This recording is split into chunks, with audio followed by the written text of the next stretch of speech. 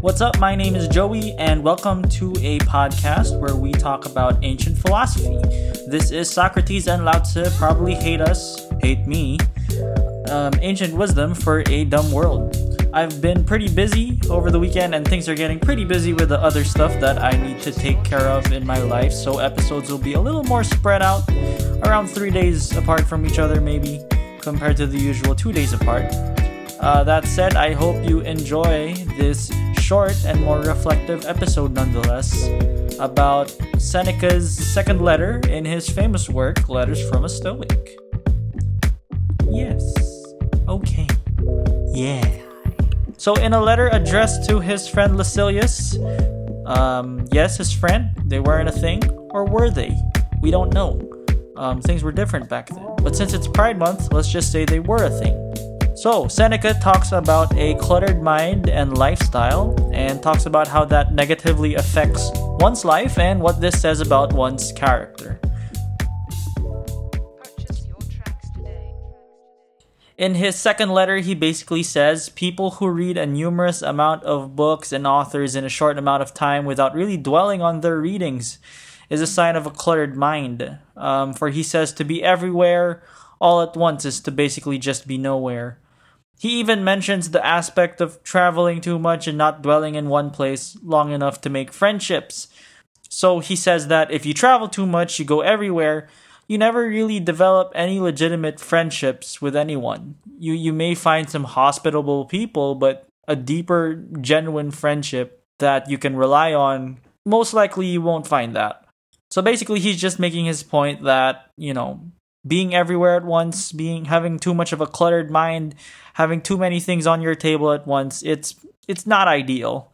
It doesn't really lead to a certain sense of clarity or groundedness that one would probably prefer in life, or a kind of groundedness that Seneca says is preferable. To sum up his point perfectly, he says this: nothing to my way of thinking is a better proof of a well-ordered mind than one's ability to stop just where they are and pass some time in their own company.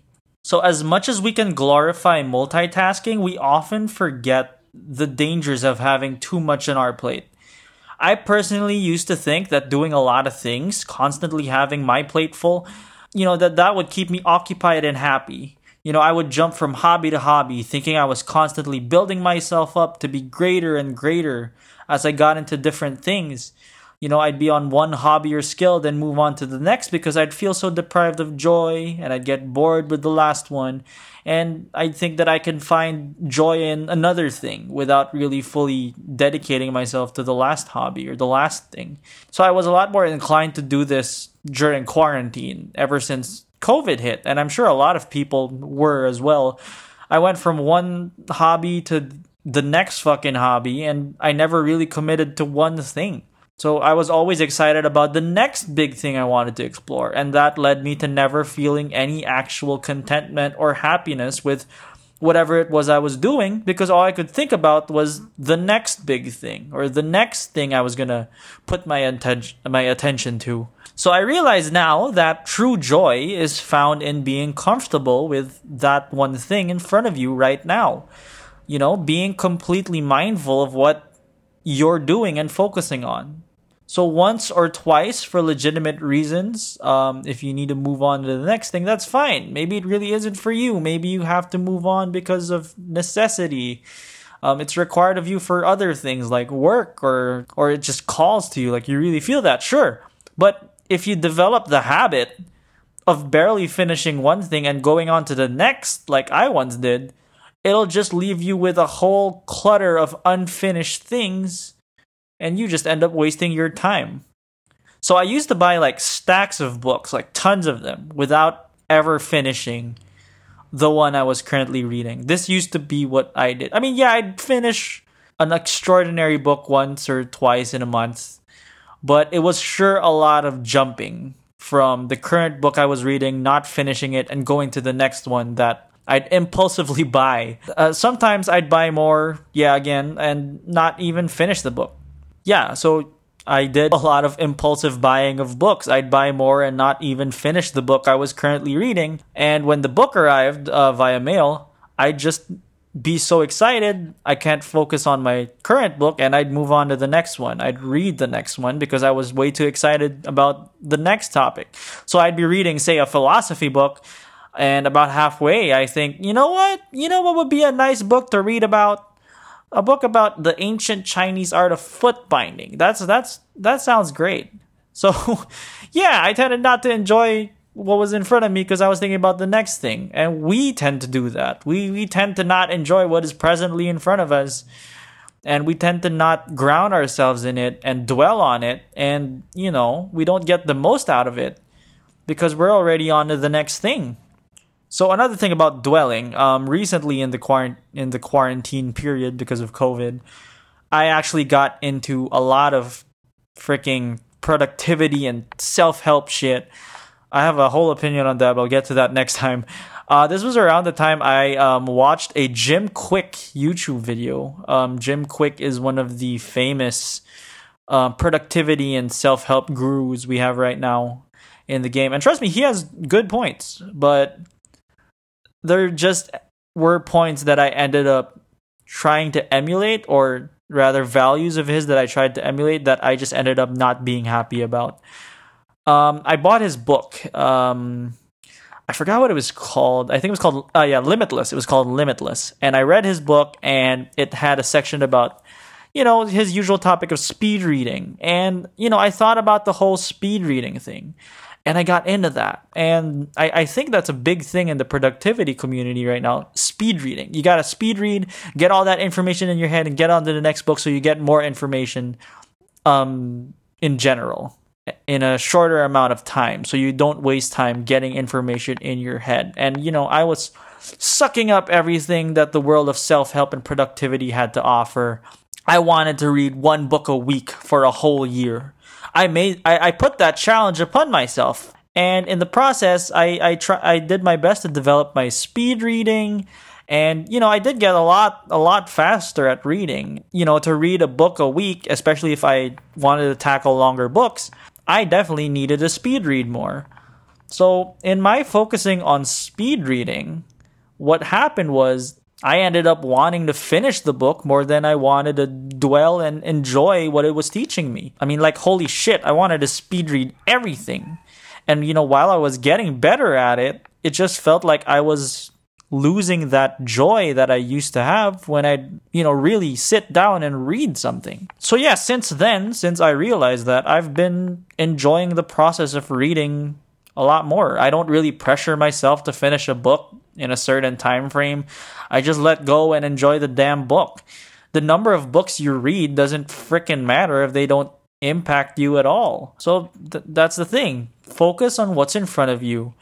Enjoy it and dwell on it. You could think that you don't have time, so you gotta keep going. But if you focus on that, you don't enjoy shit at all. So slow down, dwell on things. The more excited we are about the next opportunity, the next thing, the more we miss out on what the present can provide for us. And it can provide for us a lot if we just cared to pay attention. It's as simple as this.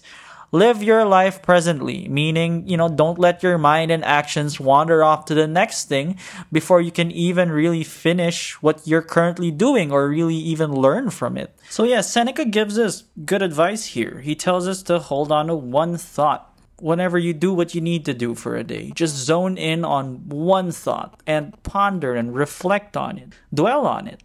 So also, while I think one thought is way too strict, I'm not going to spend my whole day thinking about a fucking orange or something. But just zone in on one maybe train of thought where all the thoughts are connected. I think that would be much more realistic. It also keeps your mind focused and concerned about one line of inquiry without completely cluttering your mind to the point that you are lost in thought, which is less desirable than the ability to be present. And now this sounds fucking impossible. I know no one is hired to be a fucking philosopher and think one train of thought the whole day. That's literally fucking impossible. But I guess what Seneca is trying to say is that when we're in a reflective mood, or when it's time to reflect about our lives, maybe, or certain situations at night, at the end of the day, it's best to just focus on one thought, or to focus on one lesson or one piece of knowledge that you obtained on that day.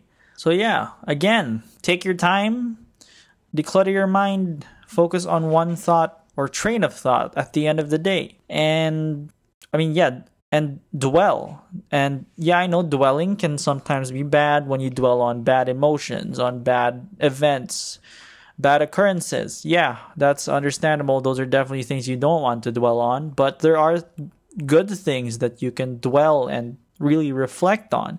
You can dwell on wisdom. You can dwell on things you've learned. You can dwell on certain emotions that give you feelings of joy. These are good things to dwell on and reflect on at the end of our day. Or these are good things to dwell on instead of just simply moving on to the next thing. So yeah, dwell. There's nothing wrong with dwelling. Because if you're too focused on the next thing, you might just miss out on something good. Alright, so thanks for listening, guys. As I said, things are getting a little busy over these next few months. So the next episode will be 3 days from now, probably on Friday. For the next episode, we'll be continuing the Tao Te Ching series, and we'll be going to the second passage, and we are going to talk about it and analyze it and take it out to dinner and bring it home, give it a kiss. Things are getting weird. So yeah, I'll see y'all then. I hope everyone listening is safe and well, and I hope y'all can tune in next time. Alright, see ya, alligators. That doesn't rhyme. Okay, bye guys.